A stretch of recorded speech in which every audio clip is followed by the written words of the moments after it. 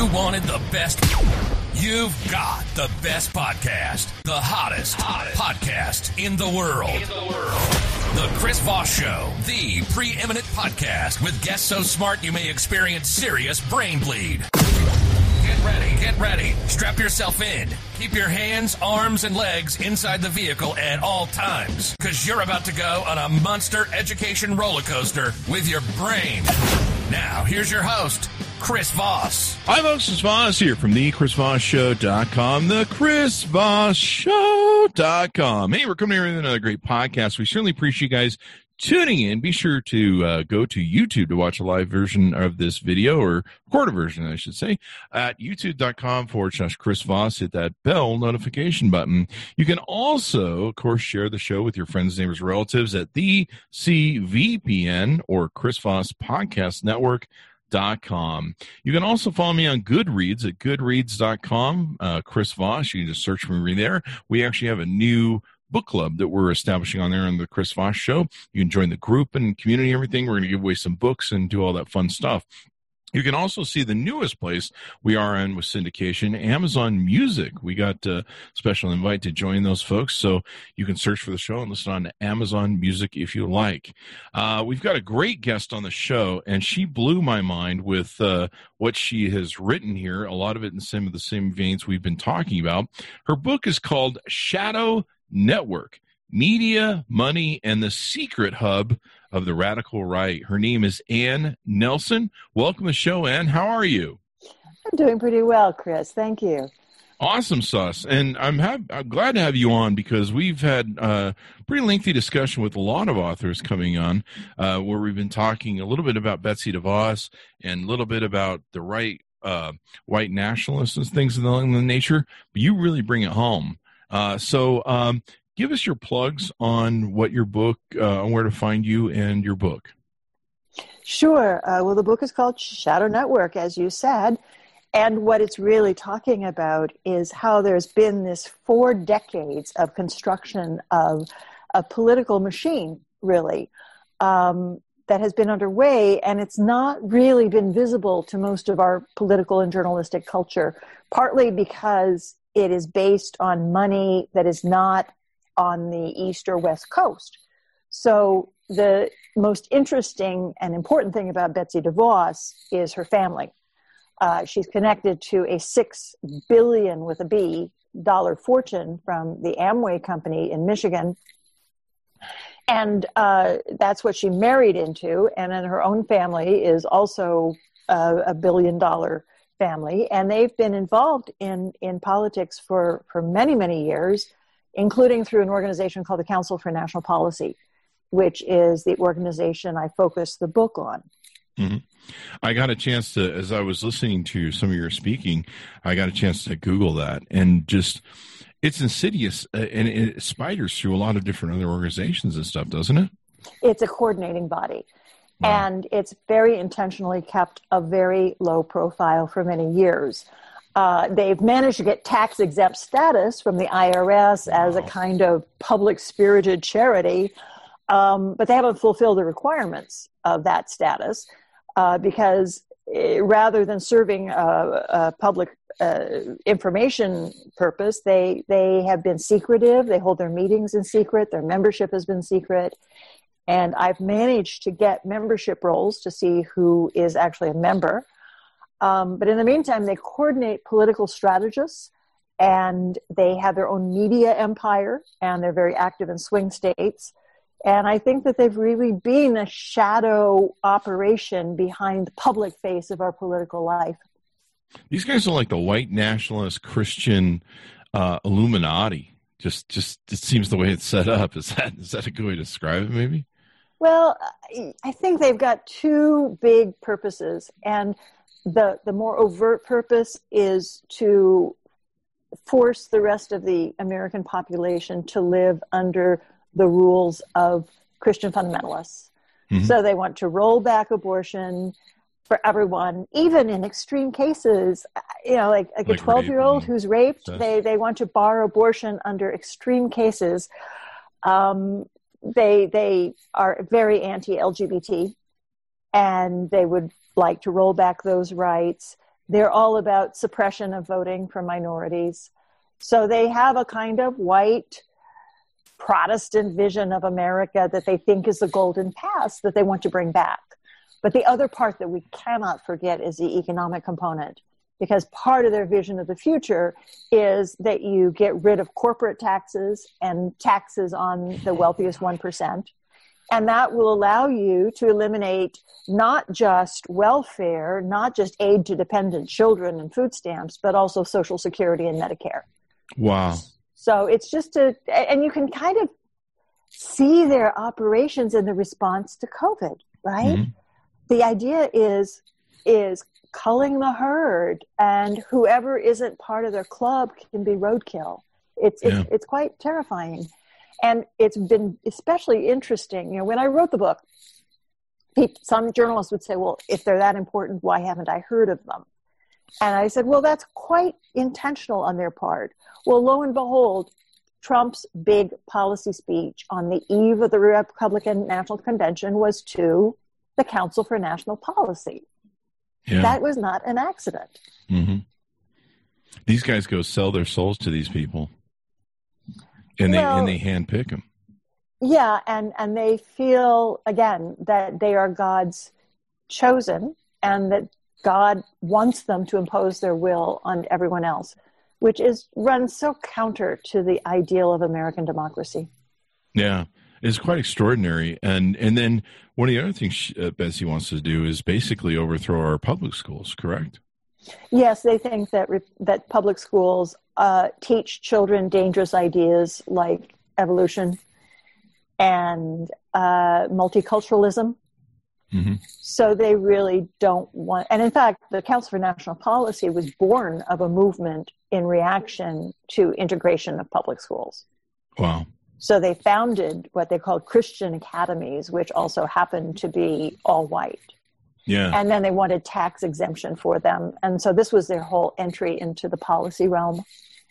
And what people don't realize is Betsy DeVos is in there sabotaging our public school system. They even talked a little bit during the recent crisis of the coronavirus of like when school started, they're like, well, we need to make vouchers. And, she was on TV going, well, private schools like the ones we run are much more safer and we should have vouchers. You could see the whole movement of what was going on there. The Southern Poverty Law Center identifies their group as a hate group. Is that correct? Well, they identify affiliates certainly as hate groups, and having listened to a lot of their radio broadcasts, I can see why. There's one component called the American Family Association out of Tupelo, Mississippi, and I've listened to their broadcasters say that Hillary Clinton was a demon. Well, we all know that, but as I always say, how do you fact check that, right? Yeah, where do you go? You look for a tail, I think. I can always see the tail moving no, I'm just kidding. No, and Beto O'Rourke is the son of Satan, et cetera. And, like, where do you get the paternity records? He did used to be a rock and roller, so that there could be something to that. I don't know. Right. Well, it just goes on and on. Yeah. And the other problem for me, which is a huge, huge problem, is that their media has no allegiance to the truth. So one thing that's really terrible and affecting our political life right now is that they're claiming that the Democrats support the idea of what they call abortion on demand up to the day of birth. Yeah. This is absolutely untrue. This is a lie. No Democrat has ever supported abortion on demand up to the day of birth, and yet they keep repeating it. Trump repeats it. Ted Cruz repeats it. And when you have people who live in environments where the local newspaper has died off and they don't follow real news, you repeat it often enough and they'll believe it. Mm-hmm. And I think the thing you talked about is they have built a very insidious PR network, working through radio, taking over radio, and all the different outlets that they can use to just push this information, disinformation, lies. They they really pound on the abortion issue because it gets people fired up. Like nothing gets them fired up like that. And originally they wanted Ted Cruz to be president, right? Yes, Ted Cruz was their number one choice, and he simply had a charisma deficit that prevented this from happening. And so they pivoted to Donald Trump. And there was a lot of resistance in their ranks among the fundamentalists because Trump was really, really not of their culture. In some ways, he was the opposite. But it was this moment of transactional politics where they cut a deal in June 2016. And they said to Trump, we'll give you our ground game, we'll give you our money, we'll give you our media, and in return, you give us our judges. And Trump has completed, well, both sides have completed their part of the bargain. And most people don't realize, like even I didn't, I was like, I don't know why fundamentalists support him. They support him because they're listening to these guys' radio, they're listening to their media, they're listening to their stuff, and that's what's really driving this deal with Satan. And a lot of people think, well, I'm doing this for Jesus and stuff. And they don't realize that they're just playthings of these billionaires run this organization that are just, making everything go around. It's really tragic because I'm from the Southwest myself, and I'm from Oklahoma. And what you see there is a kind of laboratory experiment for these policies. What does it result in? Well, it results in public schools being starved of resources. You have teachers who are having to try to get by on $30,000 a year and have to have bake sales to buy pencils for the kids. Mm-hmm. You have a large number of people living without health insurance, and right now a COVID spike. So it's just cruel. It's just cruel, and it afflicts the most vulnerable of our population. Their agenda just reminds me of a semi-polite ISIS. I mean, they want to take over our schools, and they want to brainwash all of our kids with Christian theology, and I guess basically the premise is you're just going to do it because we're just going to take over the schools. You're going to learn about Jesus, a Christian. It almost seems like the Constitution is going to go out in flames, and the Bible is just going to become the Constitution. Am I being a little too over the top? Well, ISIS is an organization that resorts to violent means, and that's not really what this is about. Yeah, they're semi-polite. That's why I put that. Okay, well. But I did see the trucks. The trucks were rolling into Seattle, so that looked very ISIS to me. Well, but, I spent several years researching this book, and what I found was that most of their activities were legal and highly strategic. And so if you read Shadow Network, you'll see that I'm also very critical of Democrats for being asleep at the wheel and assuming that simply because they had the majority of public opinion on issues like health care and women's rights, that they had won the game. And you look at the way our government is actually set up with the Senate and the Electoral College, and they were playing the wrong game on the wrong board. Mm-hmm. And so if you have this branch of the Republican Party taking over the legitimate Republican Party and purging the moderates, purging the Republicans who understood environmental policy and women's rights, then they instill their extremism as the only Republican Party, and that's what they're seeking to do with the rest of the country. So it really, there has never been a more important election in my lifetime than the one that's coming up in November. Yeah. Do you see them seizing fascist control or encouraging Trump to seize fascist control, seize power? Well, again, as somebody who's written a lot of history, I try to use a lot of precision in language. And certainly there's an authoritarian strain to what they're doing. But I do really see it as operational and transactional. They've figured out the loopholes in our system. And frankly, I feel that we as Americans should have addressed them much earlier on. Citizens United, which allows corporations to have an outsized role in our national life, and act as citizens. Well, they're not citizens. They're corporations, and their goal is not to serve the common good. It's to make quarterly profits. Fair enough, but have them represented for what they are.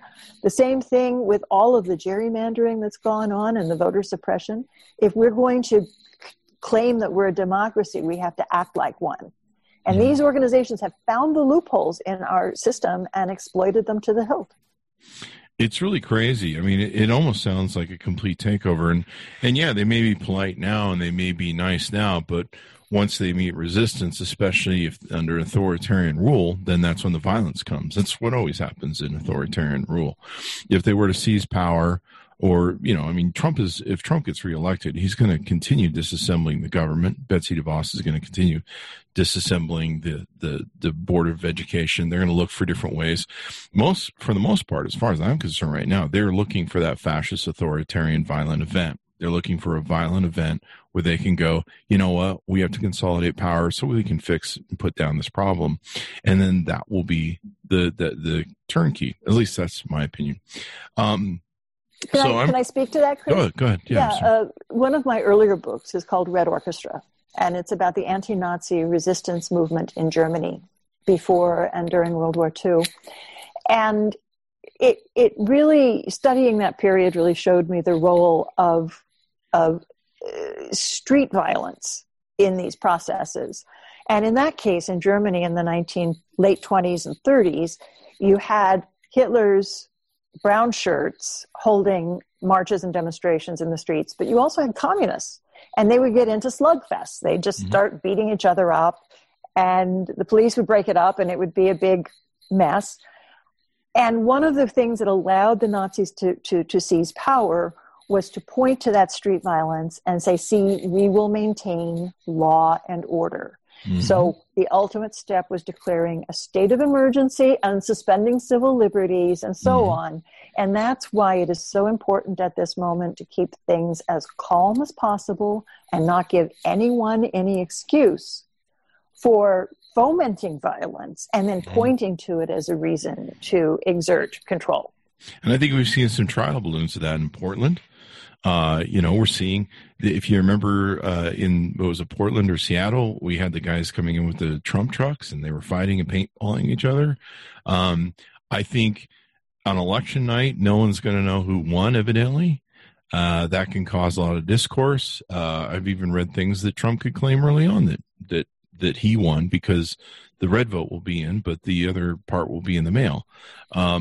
So who knows where this goes, but I think it's really interesting. Let's talk some more about this network because they built this thing over 40 years. This isn't like something Betsy DeVos rolled over one day and went, let's do this. Let's talk about what's in your book about how they built this 40-year coup d'etat, if you will. Well, and again, it was a way of finding and exploiting loopholes in the existing system. So they didn't really need a coup. It starts in 1981, and this was a moment right after the fundamentalists in the Southwest, especially Dallas, which is where my book Shadow Network opens. And they find that Ronald Reagan is a candidate that could help them get what they wanted. Now, again, Reagan was no more of a fundamentalist than Donald Trump was. He was a movie star who drank, smoked, and was divorced, right? I believe in mediums and psychics. Yeah. But he was useful, and they cut a deal. And then in 1981, they found the Council for National Policy. And their founders include a strategist, Paul Weyrich. It includes the master of direct mail for politics, Richard Viguerie. And it included a very interesting fellow who should be better known. His name is Morton Blackwell. And he founded something called the Leadership Institute, which trains conservative fundamentalist candidates and campaign managers. And they claim to have trained over 200,000 people since its founding. It's an army. So you think of every election in the United States, and that's, extraordinary coverage, right? And so they have these principles, which I describe in the book, that they very patiently play out over the decades. Now you can see a lot of them in action right now. They have ground troops. So you have organizations associated with the Council for National Policy that are going door to door doing door-to-door canvassing in swing states, whereas the Democrats are not doing it. And I don't have a way to predict how effective it was, but I would think that people who have been quarantined and are bored with COVID are quite happy to see a masked, distanced young person who feels like a chat on their doorstep. Mm-hmm. We've got the Susan B. Anthony list going like gangbusters. Wow. Doing this in swing states and basically, selling the idea that Democrats like to rip babies limb from limb. Wow. And it's just extraordinary. I mean, they use this as a hot button. This is the manipulative, what's the right word? I mean, it's like where Donald Trump found the wall and like everyone, like he's like, hey, they really freak out when you say that stuff. Rather than a matter of principle, it has been very, very carefully honed through focus groups and framing of political rhetoric. Yeah. So they even hit upon this term partial birth abortion, which is not, it doesn't exist. There's no medical procedure that is called that. But they found through their focus group and their testing that it evoked a very emotional reaction in people, and that's what they preyed on. Yeah. And so they just beat that drum, and the Christians fall through. The Christians have no idea what they're lining up for or supporting at this point, because those guys are going to take away everything. Like you say, there's Social Security, corporations, where you don't pay any money, but then it's going to just become worse. I don't even know how the American people are going to carry. I suppose if you get rid of Social Security and entitlements, this gets rid of some of the debt, I guess, of the national debt or something. Which has been run up by all of these tax breaks for the billionaires in the top 1%. Yeah. And excuse me, why shouldn't they pay their fair share of taxes? Why should they be exempt when the rest of us pay ours? Yeah, it's insane. I mean, the American people are just fetting around with these stupid little things, and these billionaires are just running everything, and they have no idea what their agenda is, where they're going with it. Quite extraordinary. So what were some of the stories that you really surprised you as you went through and wrote the book? Well, one of the things that did surprise me was that this group has waged a war on the LGBT population for years. And it's really painful because it's made people suffer. They've pushed things like conversion therapy, which is really damaging to young people. And then for me, the surprise was all of the skeletons in their closets where people pushing these policies were arrested for predatory behavior of minors of the same sex. Yeah. And so the book has, describes various cases of this, including, leaders of the Southern Baptist Church. And as well, if you read Shadow Network, you'll see that they're putting themselves up on stained glass windows as a model of sainthood, and then being revealed to have committed these crimes. Wow. It's really interesting and insidious, I mean, we've seen that for a long time in the area of religion, where we have these preachers that, it's like the more they speak out against LGBTQ, the more likely we are that one day, the news pops up, hey, we found him with 2 boys and a massage thing and meth. And you're just like, oh, wow, well, didn't see that one coming. Like I just know now, the more that there's some preacher complaining about LGBTQ that, you're just like, give that one a year. We're going to find out more about that guy. I know. And you know what, Chris? I mean, I have to say, having grown up in the Southwest, I have to grieve for the kind of repression that represents. These must be really tormented people to have, wage a campaign against what they fear they are. So, and there's this remarkable reporter in Texas, Robert Downen, who did an amazing series about the sex scandals in the Southern Baptist Church. It didn't get enough attention nationally, but you just wanted to say to them, loosen up a little bit and live a normal life, and maybe you won't need to wage these wars against everyone else. Yeah. I spent quite much time in earlier years in Utah, and Utah has a pretty hard hard, or it used to have a pretty hard line against LGBTQ, and I knew people that committed suicide that were gay because their family ostracizes them. The thing the Mormon cult teaches is you have to cut those people off from your life if they're not involved, and so the suicide rates here, I think, are still high for gay people in Utah. Yeah. It's quite sorry. And it's cruel on so many fronts, and I do feel that it's so important as a civic culture to just look out for each other, look out for other people's kids, right? Yeah. Look out for other people's elderly parents. And this is all about the opposite. It's just like, grabbing everything for themselves. And in the book, I talk a little bit about how there's this long history of this religious belief that God rewards the virtuous and punishes the sinful. And I just can't accept the idea that if a kid is going hungry, it's because God's punishing them. This is not a modern way of thinking.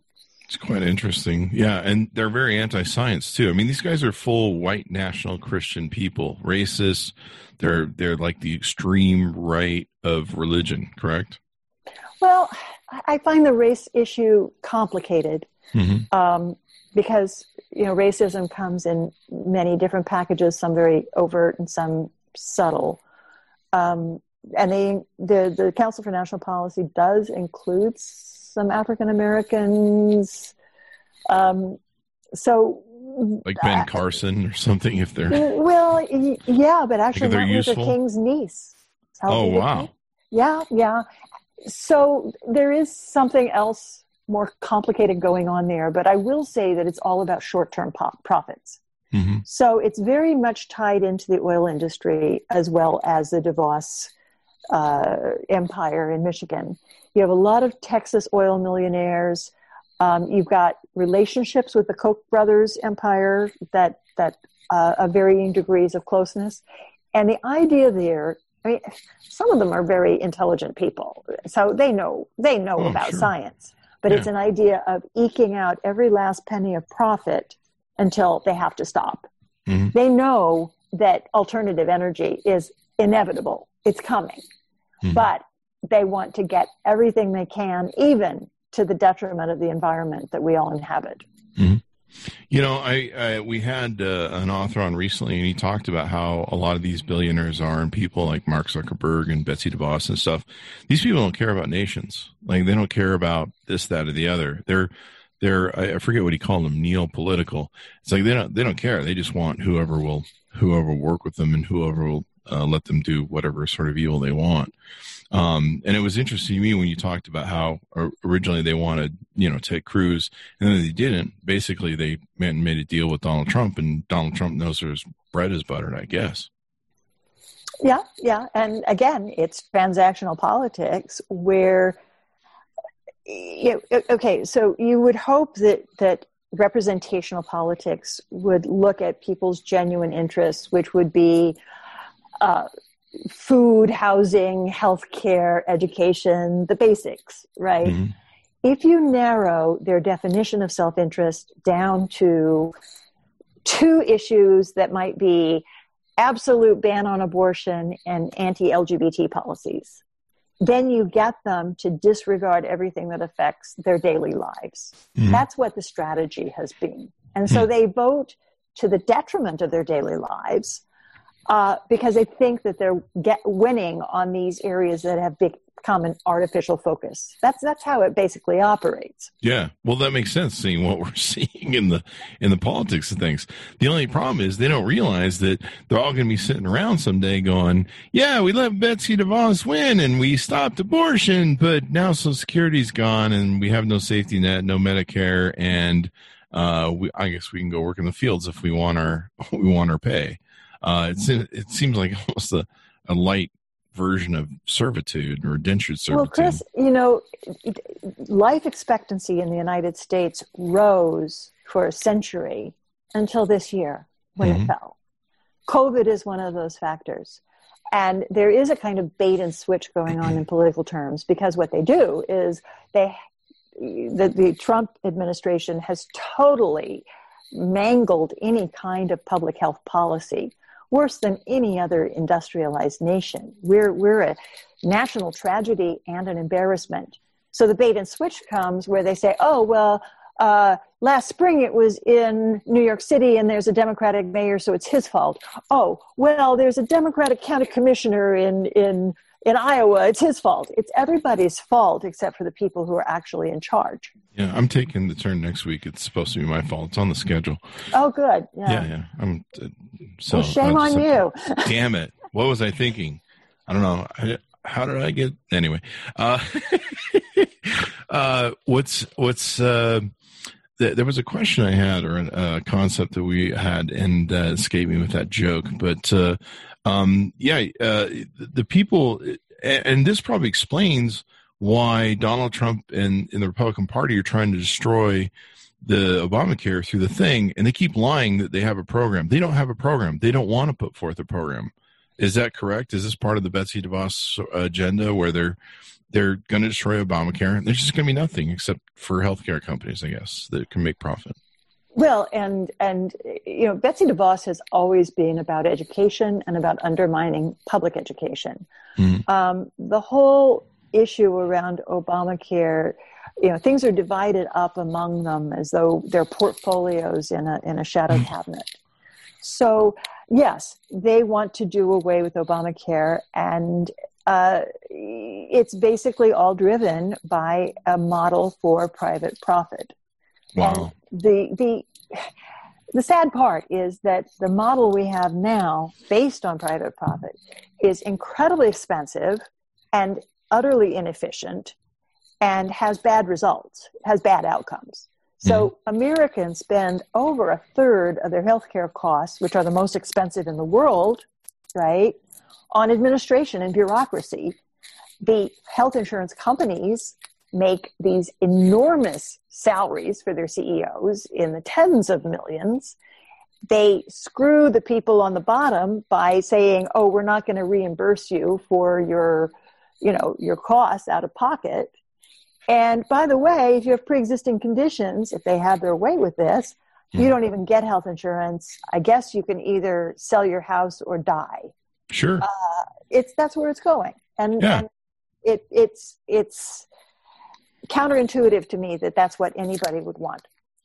And it's extraordinary because all the Christians will be sitting around where they can't get health insurance. They're all dying, but they'll be like, we beat abortion. So like, good for that. Okay, well, let that be your dying breath, like your emails. Well, and I'll take a little issue with that when you use the term Christian, because there are many Christians in the United States and many varieties, and there are even many varieties of evangelicals and varieties of fundamentalists. Mm-hmm. You have a certain number of people who have been informationally isolated. Right? So they're acting according to the information in their environment. The problem is that it's distorted and often factually wrong. Mm-hmm. So that's what's driving them to vote. And one of the things I talk about in Shadow Network is the way that some of these churches have been operationalized. Mm-hmm. So these organizations draw up voter guides and they'll say, oh, the Democrat supports the homosexual agenda, quote unquote, right? They put this in the voter guide in the church bulletin, and the Republican opposes the homosexual agenda. Well, what is the so-called homosexual agenda? What thing is that? It doesn't exist, right? Mm-hmm. But they pump this stuff out in the churches, and then the congregants feel the pressure of the peer pressure and the pressure of the authority of the church. The pastors feel the pressure. Mm-hmm. And they're really, these are people whose faith is being weaponized, and that's just not right. I would totally agree with you. I mean, it's the same thing with ISIS. I mean, no one goes off and beheads somebody just because they're like, well, I woke up. Well, I don't know. I've done it before if I don't get enough coffee in the morning. But, I mean, it takes an extraordinary amount of things. And whether you're a victim or not, well, you've made that choice.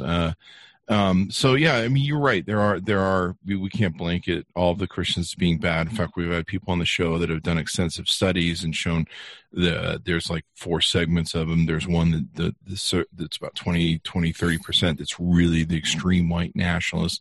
These guys are really into racism and all this stuff, and then breaks down into some guys that are they just kind of go along with those guys, but they're kind of conflicted. And that then sounds like Sam Perry and Andrew Whitehead, who are great guys. Yeah. So what are some other aspects of your book, or what are some things that people should know? Well, I'm really concerned about media systems, because ultimately you vote according to the information that you have. So if you're living in one of these Midwestern states, like a lot of my relatives, radio is really important, right? Mm-hmm. And a lot of people on the coast and in the cities don't recognize this. But in the Midwest, you spend, or in your part of the world, you spend a lot of time in the car, mm-hmm. right? And a lot of times in the car, you have the radio on. And whereas we've abandoned radio news from an industry standpoint, they've moved into that space. And they have things that are packaged as news programs. They're called news programs, but they don't have any fact-based reporting to them. Mm-hmm. They're all editorializing in support of Republicans. So wow. People are just awash with this media. It's kind of like the Fox News radio. With things like the Christian Broadcasting Network and the Trinity Broadcasting Network, which again, there's something called Christian Broadcasting Network News, and it's the same story. There's no professional reporting. There's no fact-based reporting. It's all pure support for the Republicans and Trump, right? And if that's all people are getting, then that may well be how they're going to vote. And as a nation, we have to address this. It's urgent. I mean, I don't know how much can be done before November, but if we have a political culture after November, it really has to be on the agenda. Yeah, it really does. And I mean, these radio stations are part of the Betsy DeVos, this network that they have, right, with the council. Well, again, Betsy DeVos wouldn't have much to do with the radio station. I just keep throwing her under the bus. I know, you really go for that, Betsy. Yeah, I got an issue with her. Yeah. Well, and you know, her mother is one of the reigning leaders of the Council for National Policy. Wow. Her father and her father-in-law were both very important members. So I call her the Crown Princess, and her brother Eric Prince as the Crown Prince. That's the other interesting thing about this whole thing, the Eric Prince. A lot of people don't realize these guys are tied together, and they're siblings. Yeah. I'm not sure is Eric Prince allowed in the country anymore? I think I heard he escaped to Saudi Arabia. He's been very busy, and you know what I talk about in Shadow Network is that Betsy in the family war councils had the education portfolio. Her job was to undermine public education, and my goodness, she rose to a position that gives her a lot of latitude for that. Yeah. Eric Prince was Minister of War, and he had gone to one of the service academies and didn't manage to graduate. And then he became a Navy SEAL, and he's been busy organizing a kind of shadow paramilitary operation in various forms, and he's still involved in that. Yeah. So and again, neither Betsy nor Eric appears to have been a member of the Council for National Policy, but both of their parents and her father-in-law have been very important in the council, and they really do enact their policies very directly. It's just crazy, man. Trump does. But in terms of the radio, you've got this organization called Salem Media. It started out as some fundamentalist kind of hillbilly stations in Southern California. And then it expanded nationally, and they own hundreds of radio stations, and they distribute their content to something like 3,000 radio stations. Wow. And so the two founders and owners of Salem Media are very important members of the Council for National Policy. And they've also diversified. So if your readers have ever come across books from the political right, from Regnery Publishing, you'd be amazed at how many of these books they publish. That's one of their subsidiaries. Wow. The Daily Caller is another one. CJ Media is another one. So if you go to their website, they've got a whole, dozens of subsidiary online platforms. So then they'll take content and repurpose it across platforms until people are absolutely engulfed in this messaging.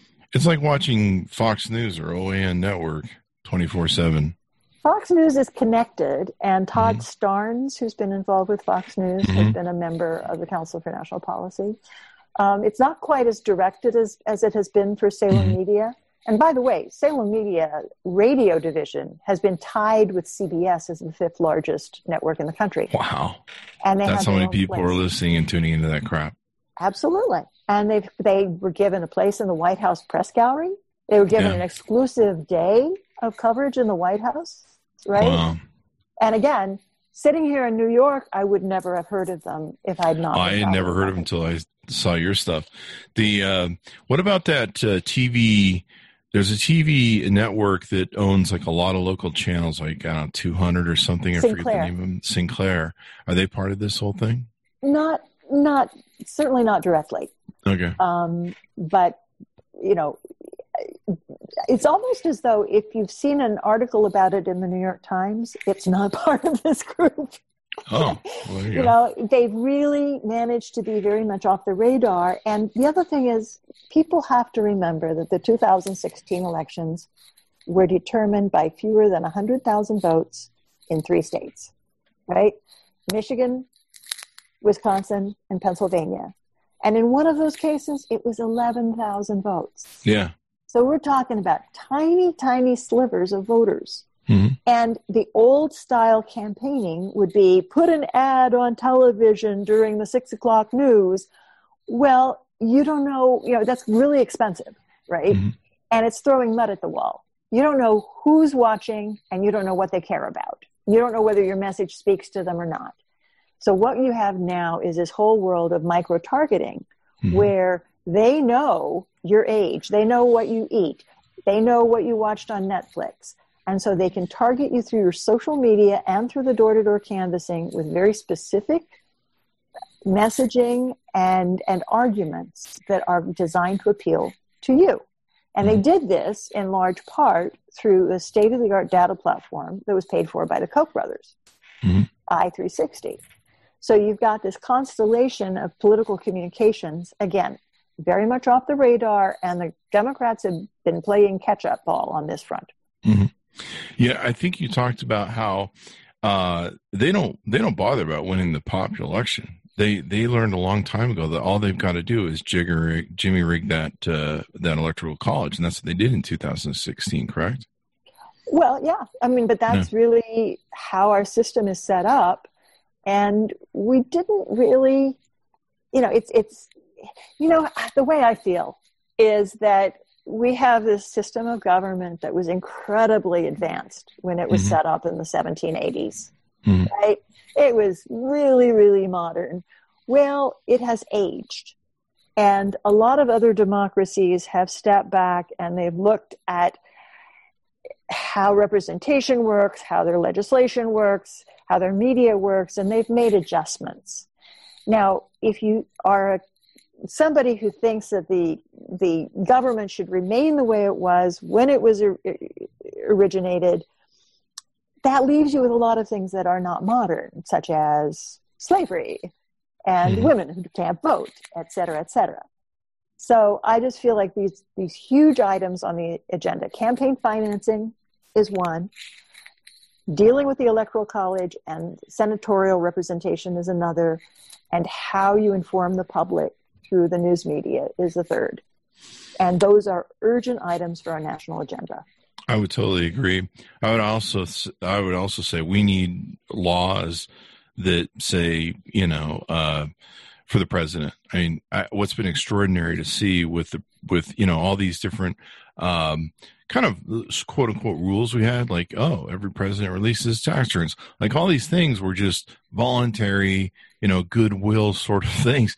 And like even the monuments clause and stuff. And you're like, well, how do we enforce that? Well, I don't know. It's just something that's bad in the Constitution. It's like we had this system of like an honor system for the whole damn presidency that we just trusted these guys with. And we had no idea that when we got a real crook in there, a real monster, that we had little to no recourse.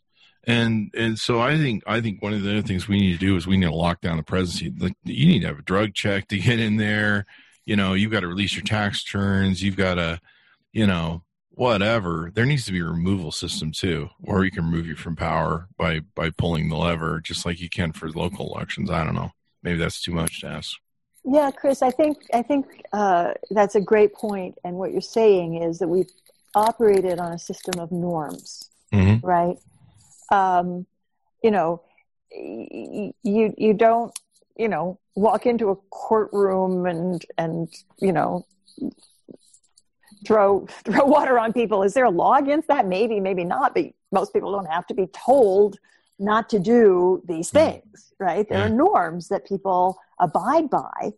And what you have is, and if you go back and you look in my book, you'll find that what the architects of this movement are saying is we need to topple the system. Yeah. We need to topple the federal government, and Trump will be our wrecking ball, quote unquote, our wrecking ball.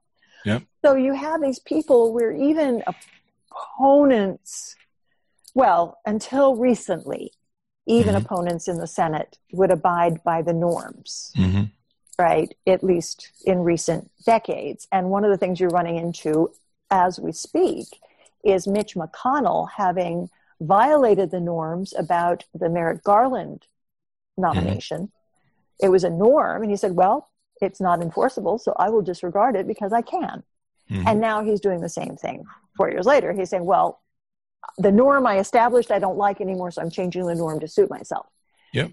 So it's a matter of whether these norms can be codified into laws to create a level playing field and a real political discourse, because otherwise, if they let this just continue, American politics will degenerate totally into a kind of warfare that will not serve anyone well in the long run. Yeah. So let's play devil's advocate. Let's say Trump wins in 2020. We're going to have another 4 years of him and this council that's going to be influencing things. They're going to get another few shot at some judges, most likely. What is our dystopian future that you see there going on if they win? Okay, so thanks a lot. So we've got three probable scenarios. It looks like the Democrats are going to hold on to the House, so we'll put that aside. Hopefully Scenario one is that Biden wins the House and the Senate, in which case there'll be a lot of this codification that I mentioned, where you'll have the drug test and the tax forms for the president and various other things. Another is that one party wins the presidency and the other wins the Senate. And then you'll have a massive lame duck situation where you'll just have gridlock for 4 years and nobody will get very much done. And then the third scenario is that if Trump wins and the Republicans hold on to the Senate, which is quite possible, but it's not a done deal. And at that point, they transform the judiciary, and they've made it quite clear what their intentions are. Roll back Roe versus Wade, have various anti-LGBT measures go through. I don't know how far they'll go on that. I shudder to think, because I think they'd probably take back marriage. That could happen. Certainly taxation that will benefit the 1%, and probably an all-out war on all social programs, including Social Security, which had been regarded as untouchable. Yeah, they've been talking about getting rid of that for a long time. It's on their hit list. Yeah. And then the other part of it is that they've been very sympathetic. I mean, the people they've appointed to the courts have been very sympathetic to measures of gerrymandering and voter suppression. Yeah. So if they lock that in, then they can virtually guarantee their hold in power for the foreseeable future. Yeah. We become I think what Jared Sexton, who was on our show, called a convenient. I think he called it a convenient democracy. It's basically what they have in most authoritarian states, like Russia, where we let you vote so you think you got something, but you don't. Yeah, go ahead and vote. Managed democracy, I believe, is what he called it. And, it's like we recently saw that, Hungary, Poland, Belarus is, you can have a vote, but like it's going to matter. And I think that's where we're going to. I think one of the other strifes is going to be is if he were to be reelected, and we can capture the Senate, we're going to try and impeach him again, and then we're going to have another crisis because there really is no forced removal from the system. I mean, if Nixon had never wanted to be impeached, like, what do? You have to send the military to go down and convict him from the White House? Like, there really is no enforcement. The Democrats hold both houses of Congress. They'll have more latitude for acting on that. The makeup of the Supreme Court, so the founding fathers said, we'll have checks and balances. We'll have three branches of government. So if you have the executive or the presidency and the legislative, the Congress, and the judiciary, the courts, where they're divided among the powers, then they'll prevent each other from abuses.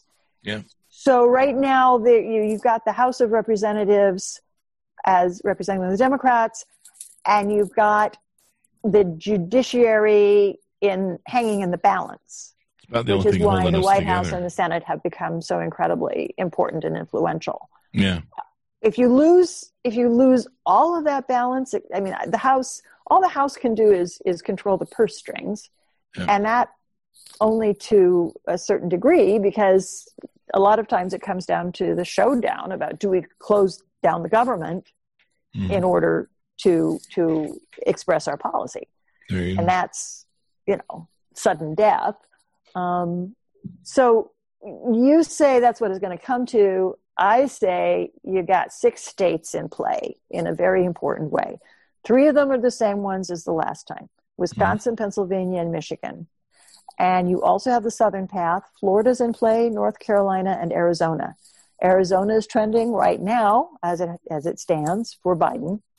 And the northern states are tilting towards Biden. Florida and North Carolina are hanging in the balance. So what a relatively small number of Americans in these 6 states do will determine the future for the rest of us. Yeah. It's crazy. Will the Democrats turn out to vote? Will millennials and minorities choose to take their votes to the ballot box instead of thinking that they can just vent? Will the churches mobilize the conservative fundamentalist churchgoers, or will the more moderate churchgoers come and turn out and vote their conscience? I mean, there's so many questions hanging in the balance, and there's so much that Americans who care about their political system can do. And I think Ruth Bader Ginsburg, passing away, may she rest in peace, is going to definitely be in the balance too, because I think even people that are maybe moderate or people that are slightly on the right are going to go, wait, they really are going to overturn Roe versus Wade, and I might want to still use my uterus.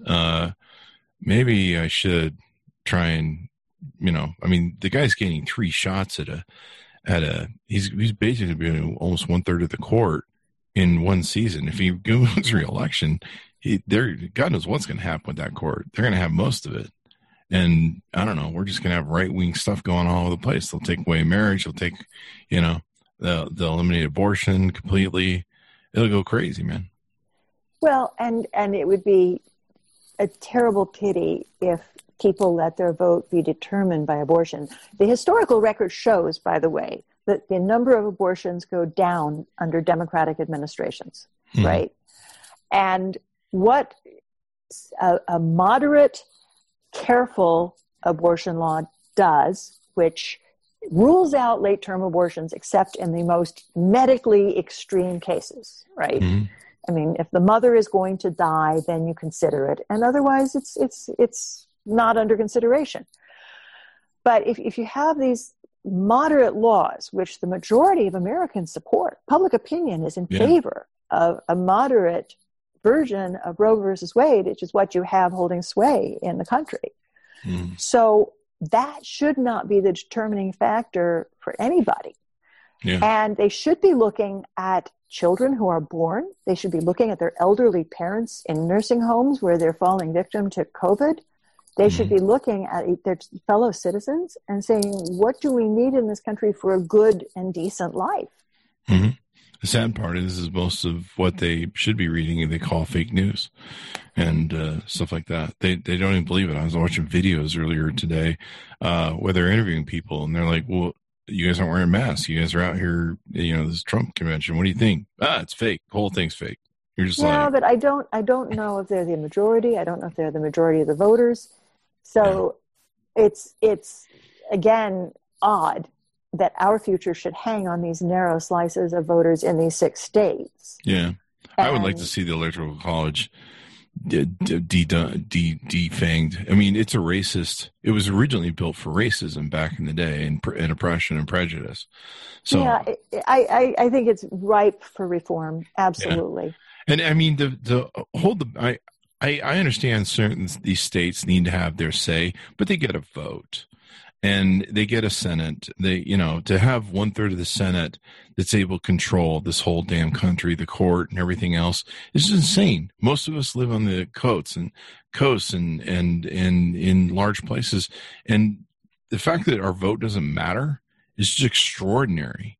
Like, just extraordinary that a couple crazies who live in Timbuktu, I'm not being mean, but I'm sorry. That's just really you're talking about my relatives there. Sorry. Your relatives are nice people. But, if they're voting wrong, they're crazy, in my opinion. No.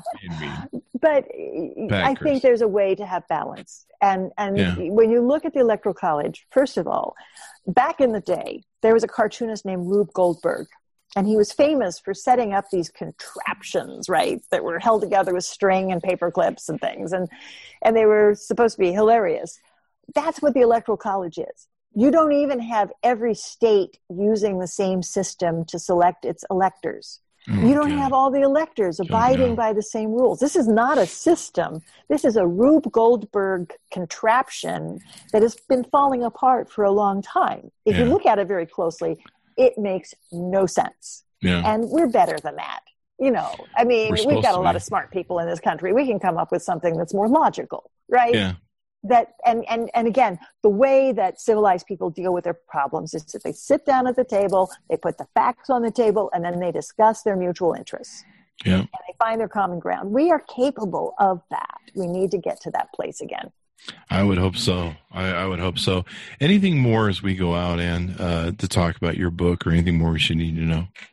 Well, it's just that as people look at the elections, they should get away from their own media bubbles, whatever they are, and look at how our system really works. And if they want to have an impact, then look at the swing states. Look at how they may play a constructive role in the swing states. Then, if things go well, they look at how to reform the system so that our outcome is not quite so arbitrary in terms of national representation. But I think Go ahead. No. I think really informing yourself beyond whatever your usual media diet is really important. And that's why I'd say they should get your book. I think they should get my book. They should read it. And there's a few other titles, which, and it sounds like you've interviewed some of these authors, Catherine Stewart, Sam Perry, a lot of people thinking very deeply about these issues. And as I said, we've got the instruments to improve our system, and it's ready for improvement. Most definitely. So give us your plugs as we go out, where people can find you on the interwebs or the book and find out more about you. Sure. My website is ann-nelson.com. And my book, Shadow Network, is available wherever books are sold. I encourage people to support their local independent bookstore. They can also go to a great big website named after a river in Brazil. I think that reading books right now is more important than ever because it's the deep dive. Yeah. Right? It puts the whole picture together, and you can get distracted by the daily noise and dust storms of our political culture. Yeah, just listen to 1 hour of your presentation in Wisconsin. Like it blew me out of the water, and I'm sure there's lots more packed in the book. So everyone should order the book. It's Shadow Network, Media, Money, and the Secret Hub of the Radical Right. And also, we want to get a plug in here. You got a lot of other books. Do you know how many books you've written? There's a lot here, so I'm not sure. Not really. I was one of the first staff members of Human Rights Watch. Mm-hmm. And so I wrote some things that were human rights reports that are kind of books. But if you look at all of my books, I think that they tell strong personal stories of real people. And it puts them in the context of political crises. So I wrote Red Orchestra about the anti-Nazi resistance in Germany. My previous book to this one was Suzanne's Children, about a woman who organized a rescue network for Jewish children in occupied Paris. Wow. So, and I'm heading up on the next one. And I guess, you know what, Chris, I thought when I was in college that I was going to be a singer. Yeah, I thought I was going to be an astronaut. So but I was and president. Well, yeah, but I was going in that career direction, and I just thought that the world had enough urgent concerns that if you could make a contribution to it, that's how you should direct yourself. And so I've gone into human rights and writing these books as my path. I still sing, but there you go. You know, my motto in politics is nobody can do everything, but everyone can do something. That's a great motto. I like that. And if everybody does something, we'll pull this situation out of the fire.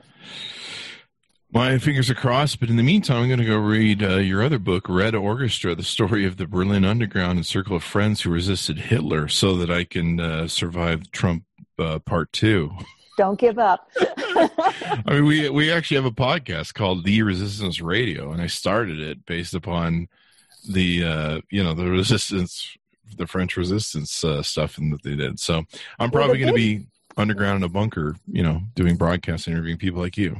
The thing you'll see in these books is that resistance makes odd bedfellows, right? Yeah. Well, so right now, a lot of the most effective voices against Trump and this corrupt wing of the Republican Party are traditional Republicans who say, wait a minute, you hijacked our party. Yeah. And that's what you have in these earlier resistance movements too. You've got leftists, you've got monarchists, you've got Protestants and Catholics and Jews, right? And they're all saying, no, we have to stand up for a common decency. Yeah. So that's where you go with this. Hopefully so. All right, folks, well, check that out. Order up her book. You can go to Amazon.com. You can also see all the books of all the authors at Amazon.com/shop/Chris Voss. Follow me on Goodreads.com under Chris Voss, and join the group we have. If you follow me, I'll just get you invited. Also, you can see us now on Amazon Music and on top of the other syndications, youtube.com/Chris Voss, or for your friends at thecvpn.com, Chris Voss Podcast Network, online podcast. We really appreciate you guys tuning in. We appreciate Ann for being with us here today. Thank you, Ann. Thank you. Thank you. And to my audience, be safe, be wise, register to vote during it, get everyone you know to vote, and go vote. We'll see you next time.